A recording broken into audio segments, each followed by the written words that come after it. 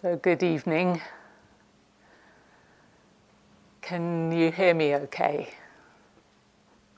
So. Okay, hold on. How's this now? So. All right.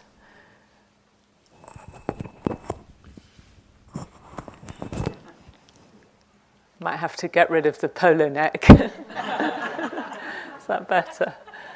All right. I'll try not to go quiet on you.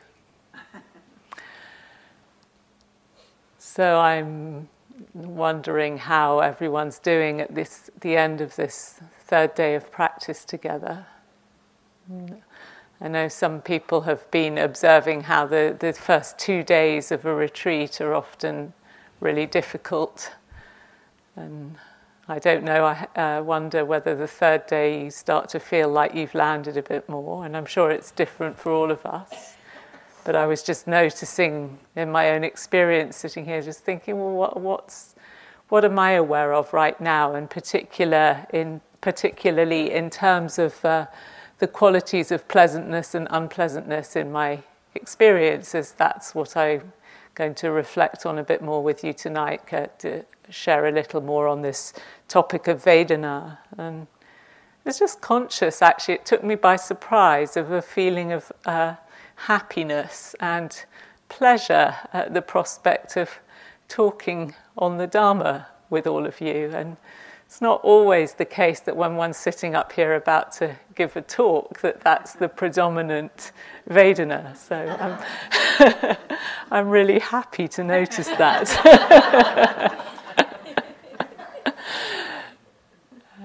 So to talk a little more about Vedana, or feeling tones, or hedonic tones, as we sometimes call them. I'm going to use the term Vedana or feeling tones, as hedonic just seems a little bit too much of a mouthful.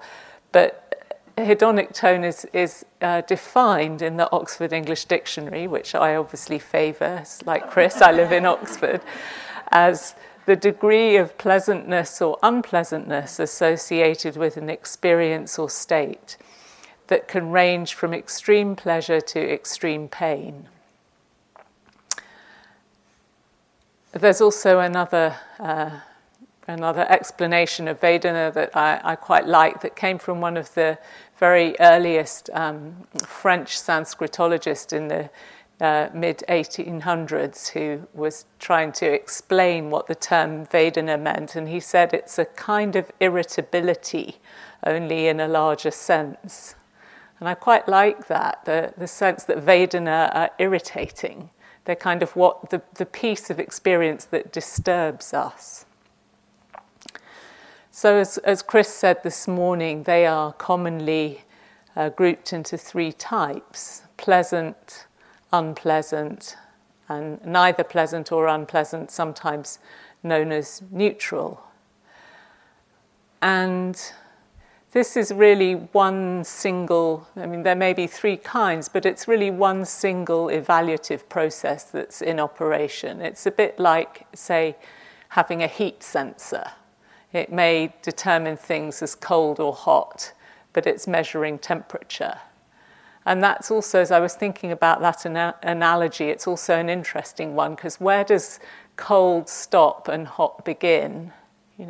It's very much kind of a subjective thing, isn't it? Our perception of what's cold and what's hot is probably very different from a cold-blooded animal's, for example.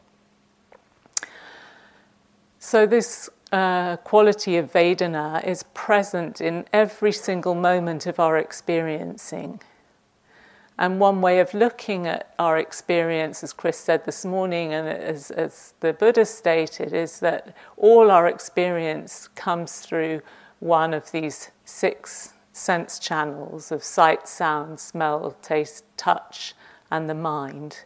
And I know in modern understanding, sometimes it's said that we have many more senses than this, but the other ones are really sort of subsets of these broader categories.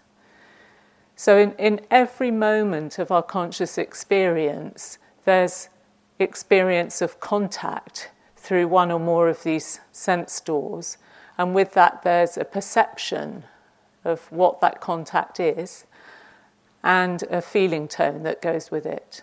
And the other two mental factors that are present in every mind moment according to this understanding are attention and intention. But I don't really want to explore that tonight. And because Vedana are so ubiquitous, they can actually be differentiated in all sorts of other ways. So there's one place in the early teachings where the Buddha says actually there are 108 different categories of Vedana. Because if you divide them by the 6 sense bases and the three different kinds of Vedana, and then whether they're based on household life or the life of a renunciate, and whether they apply to the past, present, or future. I think if you do all those multiplications, you end up with 108. But really the salient point is this aspect of pleasant, unpleasant, and the territory in between. And also, as was said this morning, that Vedana can be bodily or mental. So we can have physical, bodily, pleasant and unpleasant experiences. Also, we can have pleasant and unpleasant mental ones. But in a way, really, Vedana is occurring at the intersection of mind and body. So one can get into a bit of a philosophical discussion around the early teachings and the commentaries about whether they're really an entirely mental experience or whether there's something physical to them. And I'm going to quote you something from Akinchino here, because I think he says it very well, this explanation of actually they're an experience that's really at this intersection of mind and body, and see whether this is true for you. Whatever takes place in the body is felt by the mind in the form of Vedana. And conversely, the mind state's hedonic flavour, the quality of pleasantness or unpleasantness in the mind, is translated into an embodied expression. To me, that feels to be really true as to how I experience Vedana. So if I'm having an unpleasant thought, how do I know it's an unpleasant thought? I kind of sense that in my body. So what have you personally noticed about Vedana today? Have you had any? And how many different ones have you noticed? Even if you weren't you decided you weren't really going to orient to Vedana today, chances are that you noticed quite a few. And if you cast your mind back now, you can remember quite a few. And there's so many of them, aren't there, that are assailing us from all different directions. So one of the similes that's used for them in the early teachings is that they're like winds blowing from the north, south, east, west, from above and below. And there are hot winds and cold winds and dry winds and wet winds and strong winds and gentle winds. But they're all these multiplicity of winds coming at us from all sides, and Vedana can feel like that. Or they're likened to guests of all different sorts and from all different places who are showing up at a guest house, the guest house of our minds and bodies. So with all these winds and guests who visited you today, you've probably noticed some strong unpleasant ones and some strong pleasant ones, and you might have noticed the different ways in which your mind and your system has responded and reacted to them.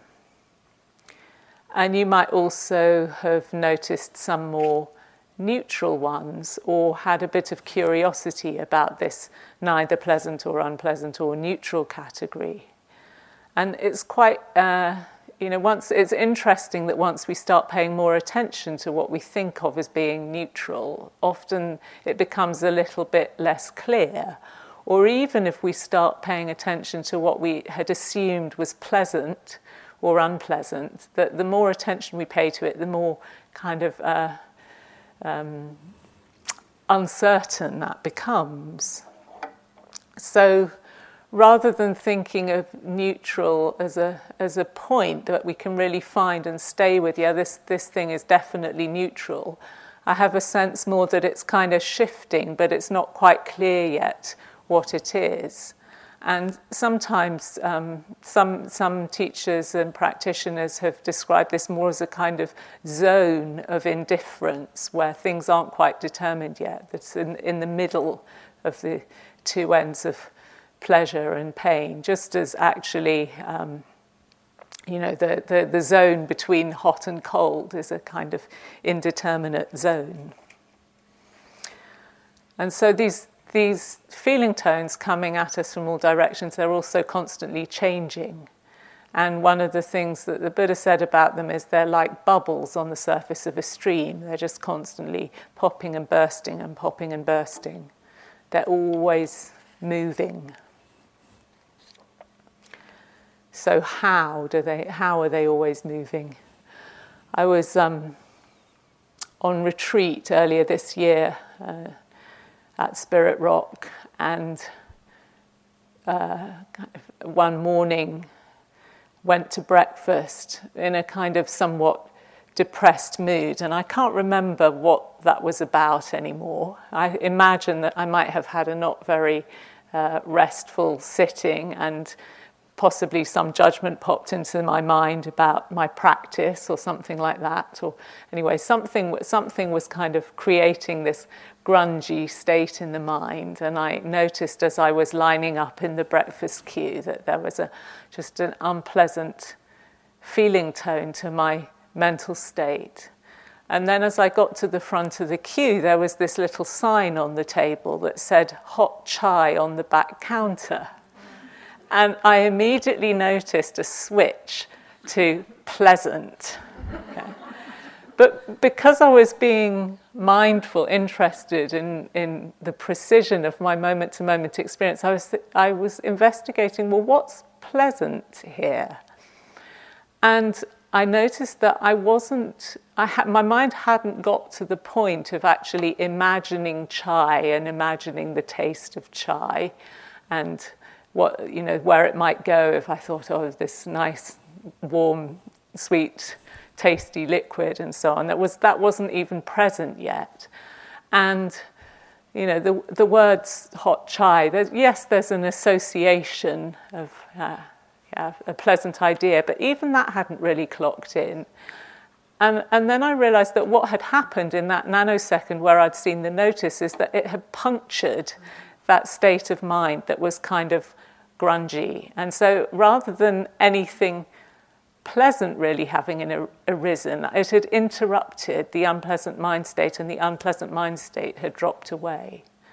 And then, of course, I did, eventually enjoy the chai and experience a pleasant Vedana connected with that. But in that moment, the sense of pleasant was not so much from this thing I associate as being a pleasant experience, but from the dropping away of an unpleasant one. You might have had an experience like that yourself if you went into the dining room yesterday morning, and you were expecting to see oatmeal on the board and you saw bagels, if you happen to be a person who likes bagels and eggs. So this is part of the experience of Vedana that the Buddha also drew attention to in his teaching. In fact, this is actually this particular piece of teaching is one that was given by one of the Buddha's nuns, who was very good at explaining the Dharma. There aren't so many places in the early teachings where the teachings are coming from nuns, but she would explain things to people and they'd go and check them out with the Buddha, and he'd say, yes, she told you exactly how it is. So she's actually talking to her former husband, who became a student of hers afterwards. So he's asking her about pleasant and unpleasant feeling. And he says, lady, which is how one addresses a nun politely in those days, what is pleasant and what is painful in regard to pleasant feeling? What is painful and what is pleasant in regard to painful feeling? And she says, friend Visakha, pleasant feeling is pleasant when it persists and painful when it changes. painful feeling is painful when it persists and pleasant when it changes. Have you noticed that today in the flow of your experience? And it's also, really interesting that how much this experience of pleasant and painful is conditioned by the surrounding circumstances and by expectations. So one of the last retreats I taught on, one of my colleagues gave a talk on Vedana, and she was sharing about some research that she had heard or read about on the pleasure and pain centers in the brain. And they'd done experiments where they'd asked volunteers to experience different degrees of heat, I think applied to their hands. I'm not sure if they were immersing their hands in very hot water or whatever, and registering the pleasure and pain response to these different stimuli. And there was a degree of heat that was applied that was clearly unpleasant and registered as unpleasant. But later in the experiment, they also did this thing where they were telling people what they were going to do. So you had this sense of anticipating, okay, this one's going to be intense, this one's going to be quite mild, and so on. And people were told to expect a fairly intense, unpleasant experience. And then actually what was administered was a milder experience. And actually the center that registered in the brain was one of pleasure. So what was actually previously experienced as unpleasant, when the expectation was for something more unpleasant, was actually registered as pleasant. And I find that very interesting, So this discussion of pleasant and unpleasant between the nun Dhammadina and her former husband Visakha carries on, and he asks her about what is pleasant and what is painful in regard to neither painful nor pleasant feeling. And she says that neither painful nor pleasant feeling is pleasant when there's knowledge of it, and unpleasant when there's no knowledge of it. And that's kind of an interesting thing to check out too, because often what happens with neutral experience, or this kind of indifferent experience, is that when there's no knowledge of it, it's just, or no kind of mindfulness present, it just feels kind of boring or blah, or we kind of check out from it. And yet if we're mindful and aware of something that's not irritating in some way, it's actually often experienced as pleasant. There's a peacefulness to it that can be experienced as pleasant.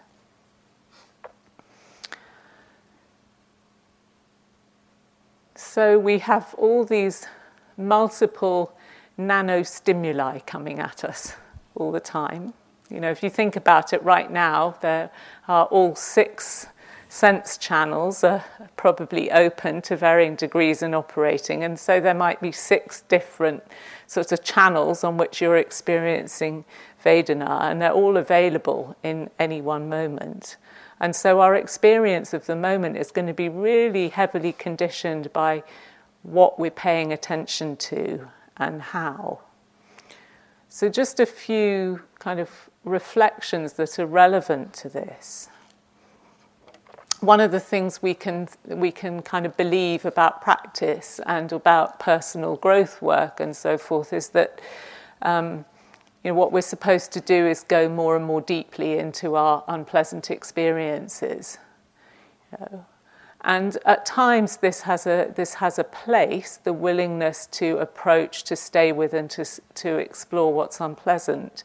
But going more deeply into the unpleasant isn't always the skillful thing to do. Sometimes what might be more skillful is to attend to a wider range of experience, or even remove our attention to another channel.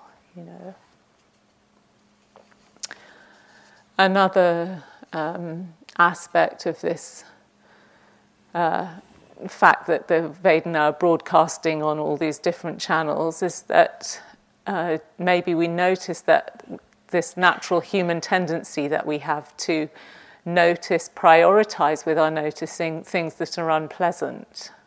We tend to, this is again part of our evolutionary response to look out for threat, is that we tend to notice and magnify shades of, or react to, respond to shades of unpleasant more quickly than the pleasant. So another thing that a mindfulness of Vedana can do is we can use it to reduce or rebalance some of this negativity bias that we're prone to. So Chris this morning and has been talking about orienting to, and last night also, how orienting to a pleasant experience can sometimes be very skillful. It's much easier to attend to the breath, for example, or the body if we allow ourselves to really feel what's pleasant and what's nourishing in that experience. And this isn't an end in itself, but it's a gateway to stability and a collectedness and an ease of mind. Also, last night Chris spoke about this quality of viveka, or seclusion, one of the things we can cultivate to acquire more collectedness and steadiness of mind, this withdrawal of the senses. We also talk about, or teachings talk about, guarding the sense doors. Not because the world is a bad place and we want to shut out contact with it, but it can get so overwhelming, can't it? This is one of the blessings of secluding ourselves into a retreat environment, is that we simplify the bombardments that are coming at us. And that allows the mind to settle, so that we can start to see some of these processes at work. There's enough steadiness of moment-to-moment attention that we can really begin to see what's happening with a different level of clarity.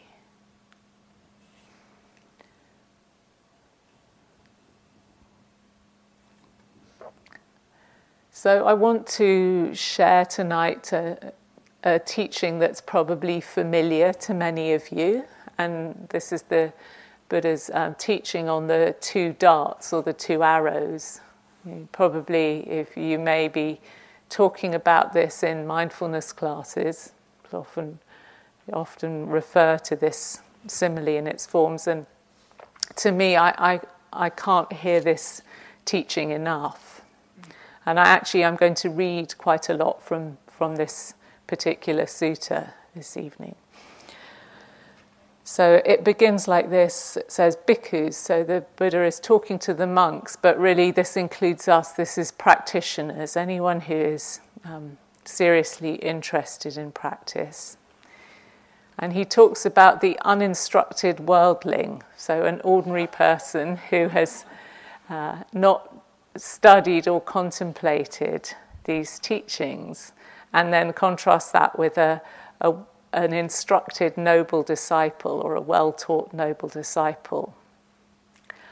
So you can reframe that how you will. And I think actually I would bear in mind that we each manifest as both of these in different moments. So he says, bhikkhus, the uninstructed worldling feels a pleasant feeling, a painful feeling, and a neither painful nor pleasant feeling. And the instructed noble disciple too feels a pleasant feeling, a painful feeling, and a neither painful nor pleasant feeling.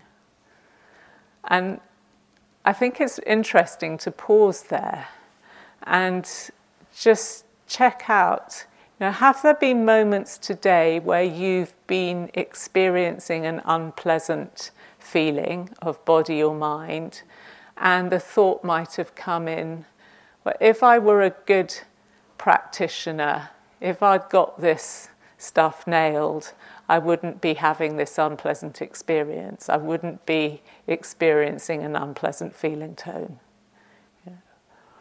or a thought that, people who are really advanced in this practice, their lives must be really pleasant. They must have a far more pleasant experience of it all than I do, or than I'm having.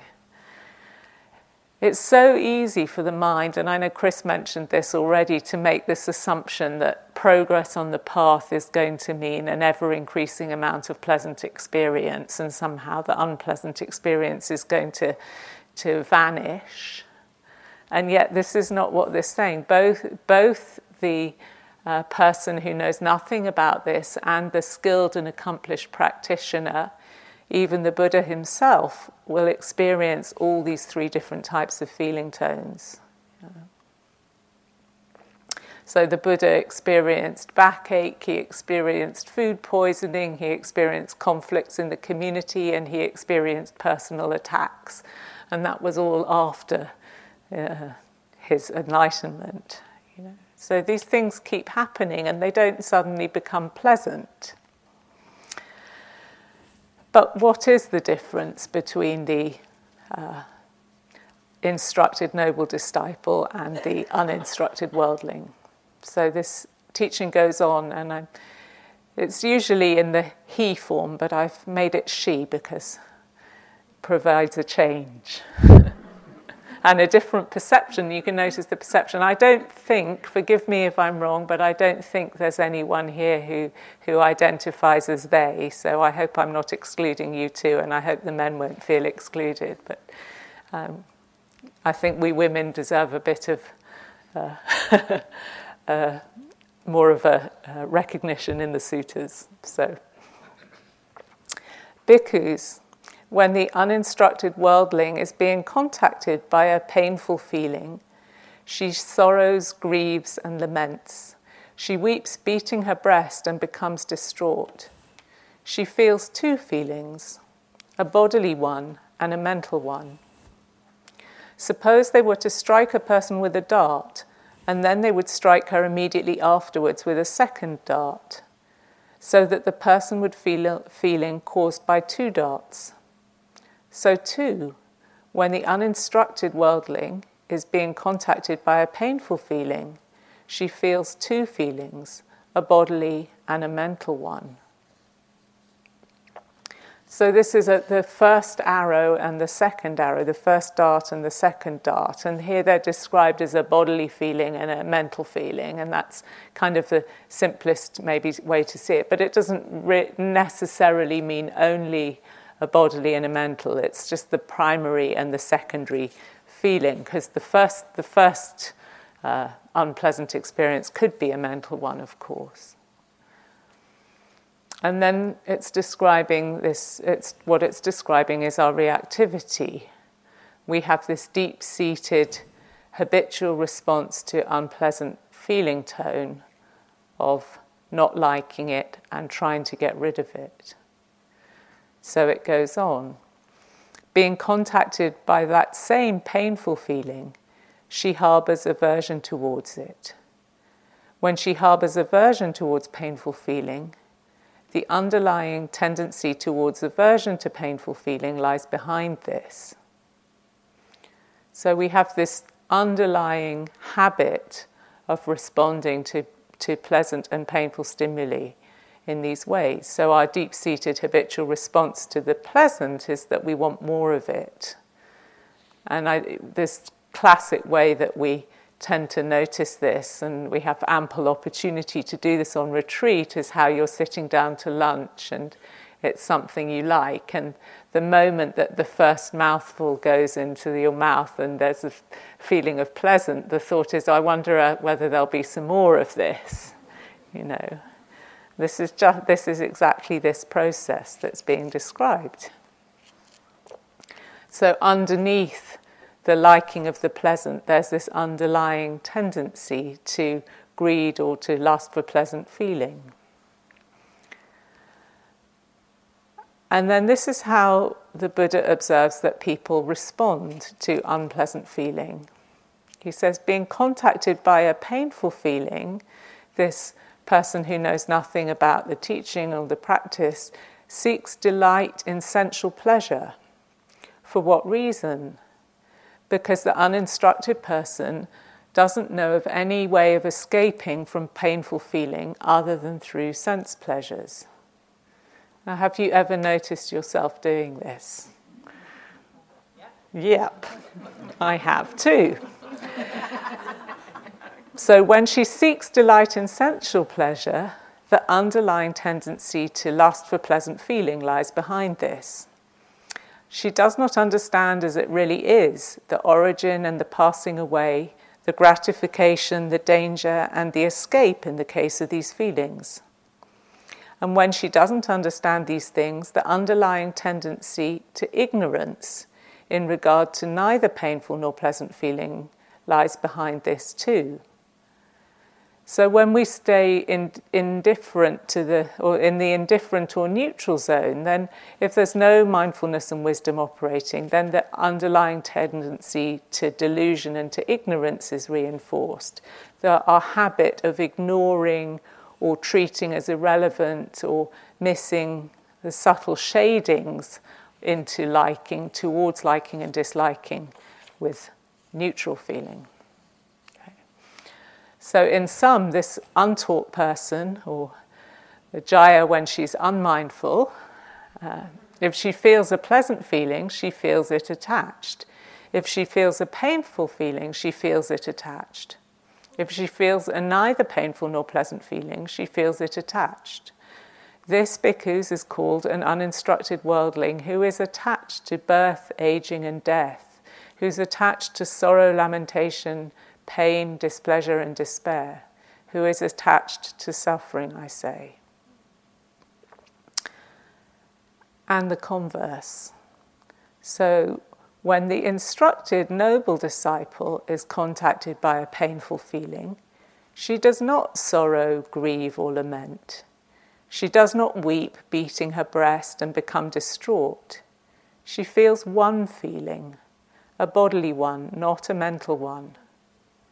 Suppose they were to strike a person with a dart, but they would not strike her immediately afterwards with a second dart, so that the person would feel a feeling caused by one dart only. So too, when an instructed noble disciple is contacted by a painful feeling, she feels only one feeling, a bodily one, not a mental one. Being contacted by that same painful feeling, she harbours no aversion towards it. Since she harbours no aversion towards painful feeling, the underlying tendency to aversion towards painful feeling doesn't lie behind this. Being contacted by painful feeling, she doesn't seek delight in sensual pleasure. For what reason? Because she knows of an escape from the painful feeling other than sensual pleasure. Since she doesn't seek delight in sensual pleasure, the underlying tendency to lust for pleasant feeling doesn't lie behind this. She understands as it really is the origin and the passing away, the gratification, the danger, and the escape in the case of these feelings. And since she understands these things, the underlying tendency to ignorance in regard to indifferent feeling doesn't lie behind this. If she feels a pleasant feeling, she feels it detached. If she feels a painful feeling, she feels it detached. And if she feels a neither painful nor pleasant feeling, she feels it detached. This bhikkhus is called a noble disciple who is detached from birth, aging and death, who's detached from sorrow, lamentation, pain, displeasure and despair, who is detached, who is freed from suffering, I say. And this is the difference between the uninstructed worldling and the instructed noble disciple, or the bit of our mind that is practicing with mindfulness and wisdom, and the bit of the mind that is caught in delusion. So there's still Vedana operating, but all these optional layers of suffering and distress that we add are removed.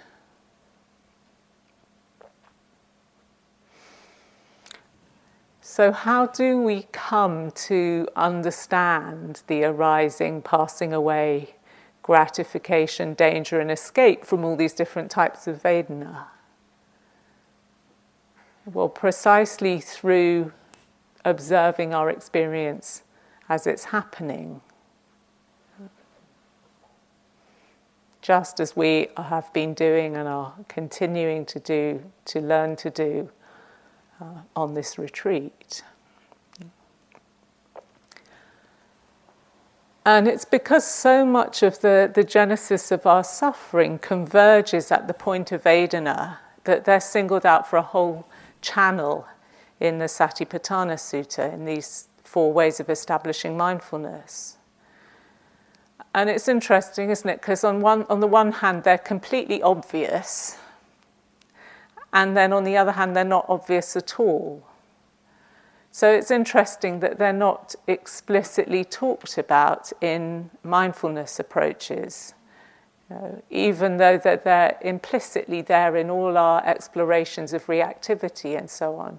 And things like, we use pleasant and unpleasant events calendars to help see how we're triggered by these different experiences, and very much how conditioned our experiences of pleasant and unpleasant are.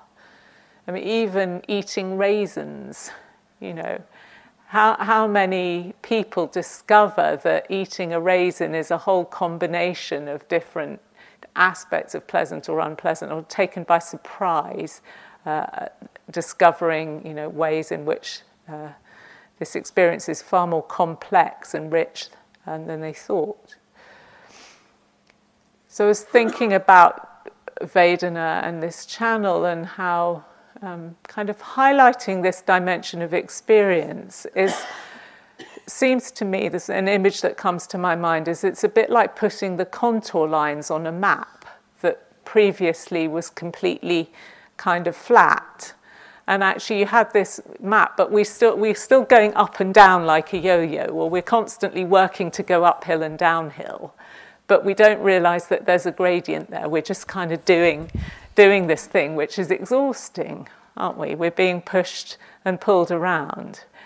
But then suddenly, if we become aware of all these contour lines, these different pushing and pulling of gradient, actually there's a possibility to feel this pushing and pulling without actually just, being constantly moved around by it. Unless we choose, of course, because this is the thing, what we're discovering here is choice. It's not that, a hungry, enlightened disciple of the Buddha would never bother to go and eat or something like that, but there's a choice in, is this a useful Vedana to respond to, or isn't it? So just as with gradients, we kind of don't notice when there's a gentle incline and a slope one way or another, but we really notice if the road or the path is going steeply uphill. It's like Vedana also, they hijack our attention on the basis of their intensity. This is called salience, what jumps out at our attention. And so our task in practice is to learn to develop a steadiness of attention and a breadth of perspective that can stay with us irrespective of these surges of pleasant or unpleasant, or the sense of pleasant or unpleasant. So we've mentioned a few times this simile of the animals tethered together with ropes, and the way that they're pulling in different directions. And really Vedana are the thing that pull, aren't they? And mindfulness of the body that we're cultivating, that we've been cultivating, is a way that we can really root ourselves into the ground, so that we don't get pulled around by the Vedana at all these different sense doors. So what does the Satipatthana Sutta, the discourse on the ways of establishing mindfulness, what does it tell us to do with regard to these Vedana? Basically, it says, when you're experiencing Vedana, know that you're experiencing Vedana. So it says, how bhikkhus or practitioners does a practitioner abide contemplating Vedana as Vedana, or feeling tones as feeling tones? Here, when feeling a pleasant feeling, a practitioner understands, I feel a pleasant feeling. When feeling a painful feeling, they understand, I feel a painful feeling. And when feeling a neither painful nor pleasant feeling, they understand, I feel a neither painful nor pleasant feeling. And the practitioner abides independent, not clinging to anything in the world. So there's no judgment around this experience of feeling tone. You know, feeling something as unpleasant doesn't make me a bad person. I think I can do that one to myself. I don't know if you catch yourself doing that, you know. Somehow that if I were a nicer person, I'd be having more pleasant experiences. That's an interesting one too. It's just because I'm so disgruntled, you know, that everything's unpleasant.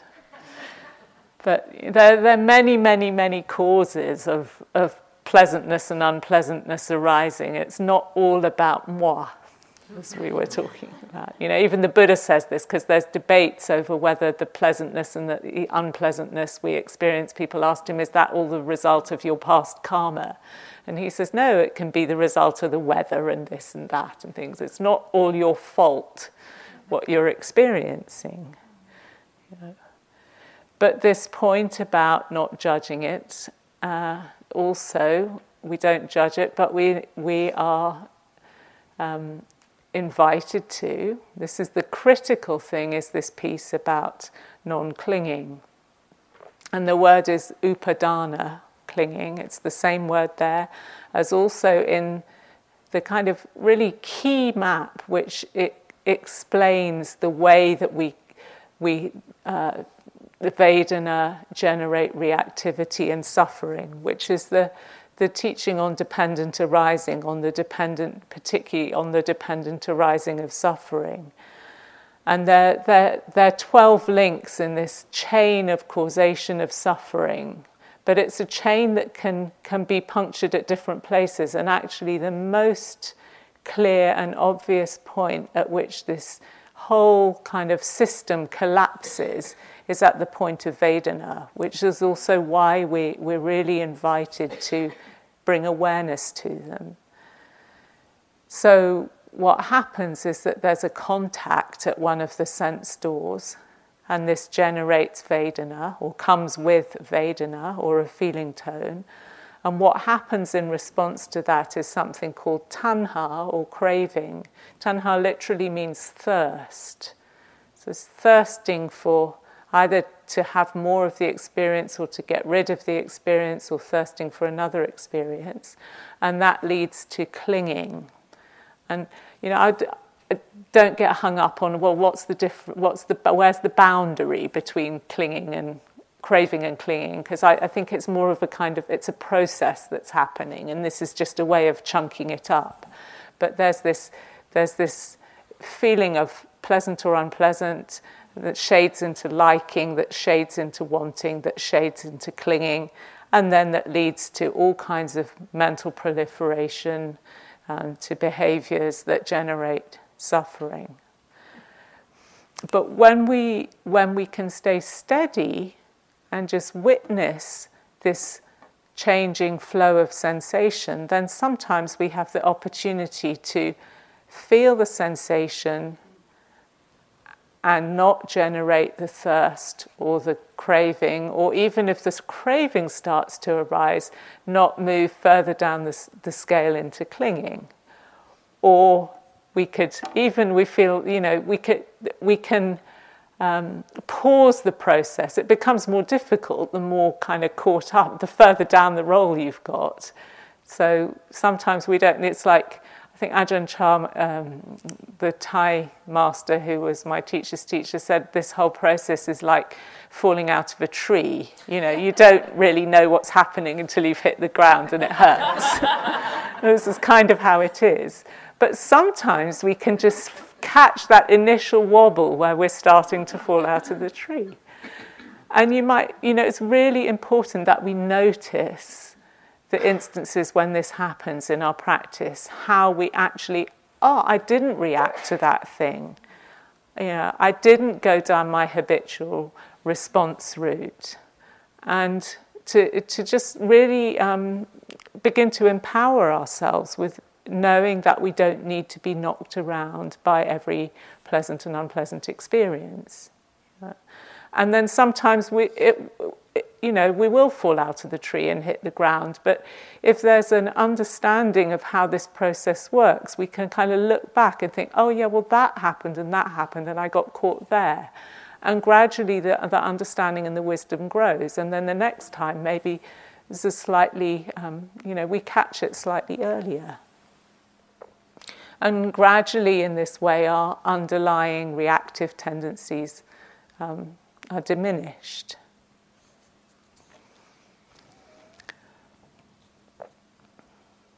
So I also want to mention another aspect of the teaching in the Satipatthana Sutta, because it, as well as inviting us to differentiate between pleasant and unpleasant and neutral feelings, it also invites us to differentiate between feelings, another two types of feeling, or to type the feelings in another way. They're still pleasant, unpleasant, and neutral, but to distinguish between what it calls sensory or material feelings and non-sensory or immaterial ones.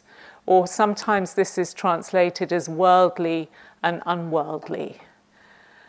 And that's kind of a little bit mystifying. And it's actually the precise meaning of these terms is somewhat open to debate. But how I understand it as best I can is that there are the feelings that are connected with seeking sensual happiness. And then there are the feelings that are connected with the happiness of the path to liberation from entanglement in the world. So there's sort of pleasures of, ordinary sensory gratification, and the more spiritual pleasures, the pleasures of the mind that's gradually experiencing a release from this kind of entanglement.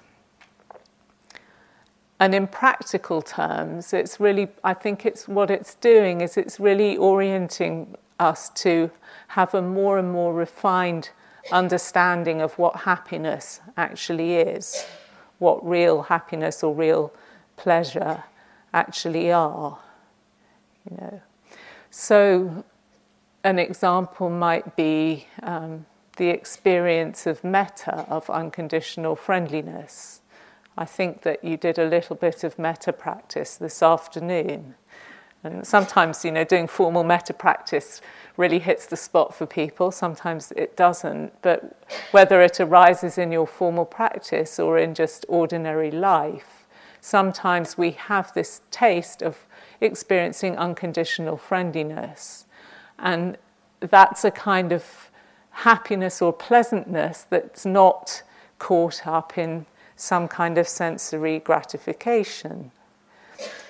Or the experience of feeling a spontaneous moment of gratitude or of generosity, or of recognizing that we've some kind of pattern of mind that was bogging us down. Maybe a grudge that we were holding on to, or a resentment against somebody has suddenly fallen away. It's a kind of a releasing. Or the happiness of recognizing that, that unskillful pattern that used to trap me all the time is no longer operating. So these sorts of happiness start to be discerned as more beneficial sources of pleasure than the gratification of getting my cup of coffee when I want it, or my chocolate brownie, or whatever. And if we're really attuned to that, it also encourages us to look at how, or to develop the capacity sometimes to choose to abandon the pull of a certain sort of pleasant experience, or to endure another sort of unpleasant experience, because we recognize that that can be more conducive to our long-term happiness. So there's a whole topic area which I won't speak about, that of renunciation and resolve and sense restraint. It's not really sexy stuff in Blackwell's, which is the academic bookshop in Oxford, which is really famous. So it's the main university bookshop that's hundreds of years old, and therefore it's a tourist attraction. So it's got all this, the ground floor is full of really appealing displays of stuff. And was showing Chris, I was in there the other day, and there's this whole bookcase full of things on mindfulness, like mindful cycling and mindful toothbrushing and all these things. But they don't have books on, quite yet there on renunciation. But we can see how this is actually something that has benefits,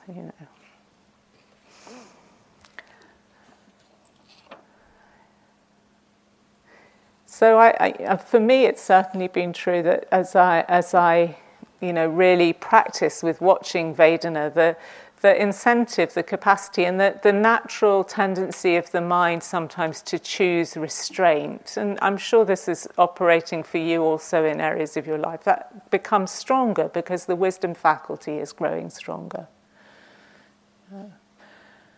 And this is really, we need to clock this in relation to our addictive behavior patterns. And I'd say in the understanding of Buddhist psychology, we all have addictive behavior patterns, just to varying degrees. So there's some interesting discoveries happening in the field of neuroscience, which some of you may know much more about than I do, but that actually mirror the way the Buddha talked about this kind of chain of pleasant liking, wanting, and clinging, craving and clinging. So then when they've studied the pleasure centers and the reward pathways in the brain, they're realizing that desire has an energy of its own that's kind of independent of the actual felt experience of pleasure. So that what happens is that we get addicted to this momentum of satisfying desire, even though the original experience of pleasantness that underlay that desire no longer is really operating.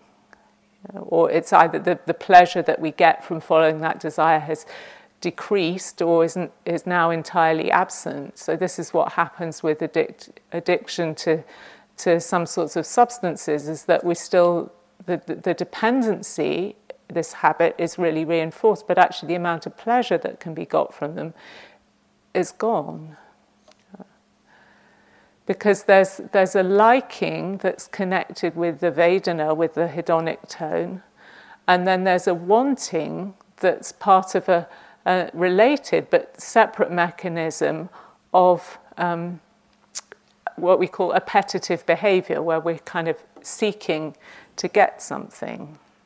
And these two things, generally without mindfulness, are experienced as one and the same thing, but actually with a certain amount of contemplative skill or training, we can actually start to feel and identify the separateness, or this kind of whoosh of falling out of the tree. We kind of can see it in its component pieces or in slow motion. So I think that I had a small experience of this also on the same retreat with the hot chai earlier in this year, and I was actually doing some of this Mahasi noting practice, where you really kind of note very meticulously what's present in awareness moment by moment by moment. And one of the things I've had a lot of chance to work with or practice with or notice in my life and my practice is itching, because I had quite severe eczema as a baby and as a child, and I don't really have it now, but there's often, if I'm tired or something, there'll be some, small manifestation of that. And so I've had a lot of dukkha, of suffering from the world of itching. And I was I think I was in a sitting, and I was just watching what was happening, and I noticed this itch, the unpleasant feeling of an itch on my head, I think. And I thought, I didn't go through this whole thing of, I'm going to sit still, I'm going to ignore it. I said, okay, I'm going to scratch this itch. But I was watching what was happening, and I started to move my hand towards it. And before my hand even got there, that sensation had disappeared. That sense of unpleasantness was so fleeting. It had disappeared before, and I wasn't doing a super slow motion thing, before I even got there, it had stopped happening. But if I hadn't been being that mindful, I wouldn't have noticed that. I'd have just continued that motion and scratched something that didn't even need scratching, And we'd probably doing this a lot of the time, or with food, for example. There's an initial impulse to want something, and then you just kind of keep going with that momentum without actually checking in with the fact that, do I still really want this?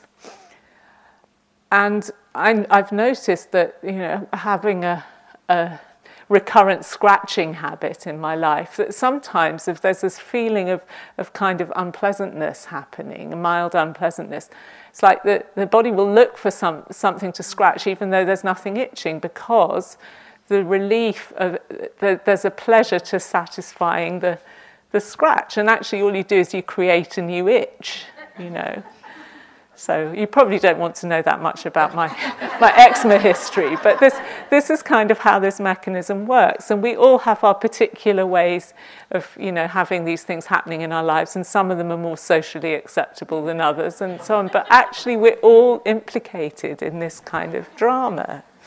So there's so much freedom that can come from seeing this process clearly. And what the seeing of it does is gives us another choice. And in a sense, mindfulness alone won't do the job. There also then, sometimes we need to exercise some restraint. And it's either restraining an unhelpful behavior or choosing to replace it with a helpful behavior. But it's the awareness that gives us that choice, and also that motivation. So I wanted to give a 45-minute talk, but I haven't managed, I'm sorry, because I know that my Vedana quotient goes down as talks get longer and longer. But just one last thing that I want to say is, that the value of really observing Vedana is that I'd like to point out how much Vedana are influencing us below the radar of our conscious awareness, and that this isn't just in our personal life, but actually in our whole social field and in the collective realm in society. So, all our implicit biases and the way we favour certain things and groups and people without knowing us are primed, without knowing, are primed by Vedana. So we often favour people who resemble us or resemble stereotypes of what's being conditioned into us as desirable. Racial stereotypes, gender stereotypes, stereotypes about physical attractiveness. And if we're not careful, this is all happening out of our awareness. And we're manipulated, aren't we? We can be manipulated by media, by advertising. I've very much enjoyed recently reading the books of Yuval Harari, Homo Deus, and his 21 Lessons for the 21st Century, which is a book I recommend to people. His 21st lesson is we need to meditate. And one of the reasons is that because our minds are so vulnerable to influence by all these factors from the outside, and the less that we understand that process and have an awareness around it, the more vulnerable we all are.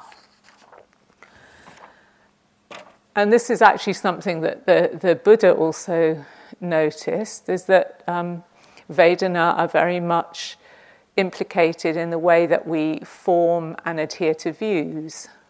Okay? And the views and opinions were as much of a source of conflict in his day as they are in ours, possibly with not quite such colossal consequences or scale of consequences.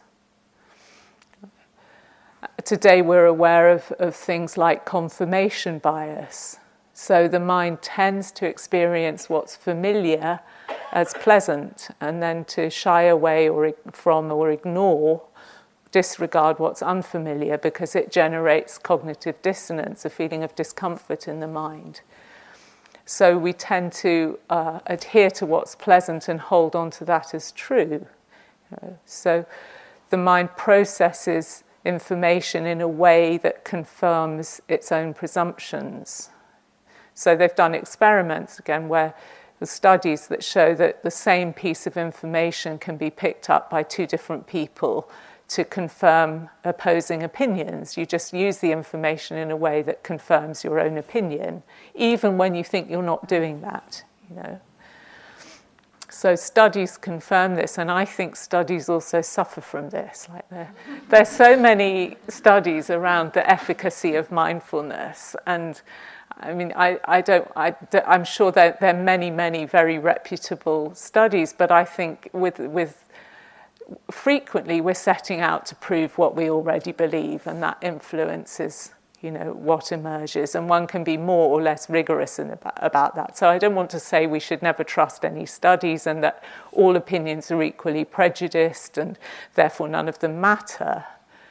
But I think if we want to create a saner, happier world and saner, happier personal lives, then learning to understand Vedana is essential. And how much more inner and outer conflict could be avoided? How much more creative cooperation could there be if we were more alert to Vedana and less reactive to them?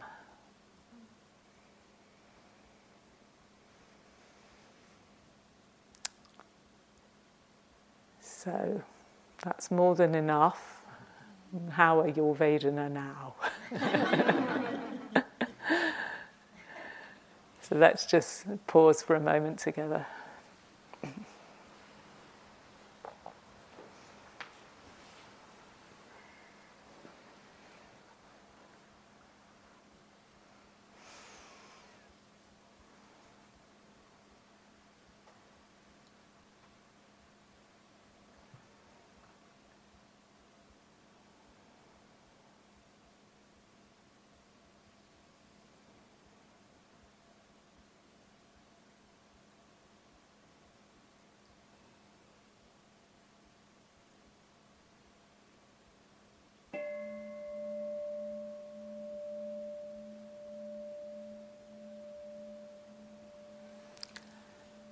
So thank you very much for your attention, and we'll have a period for walking meditation now till 8:45 and come back for our last. Is it 8:45? Yeah.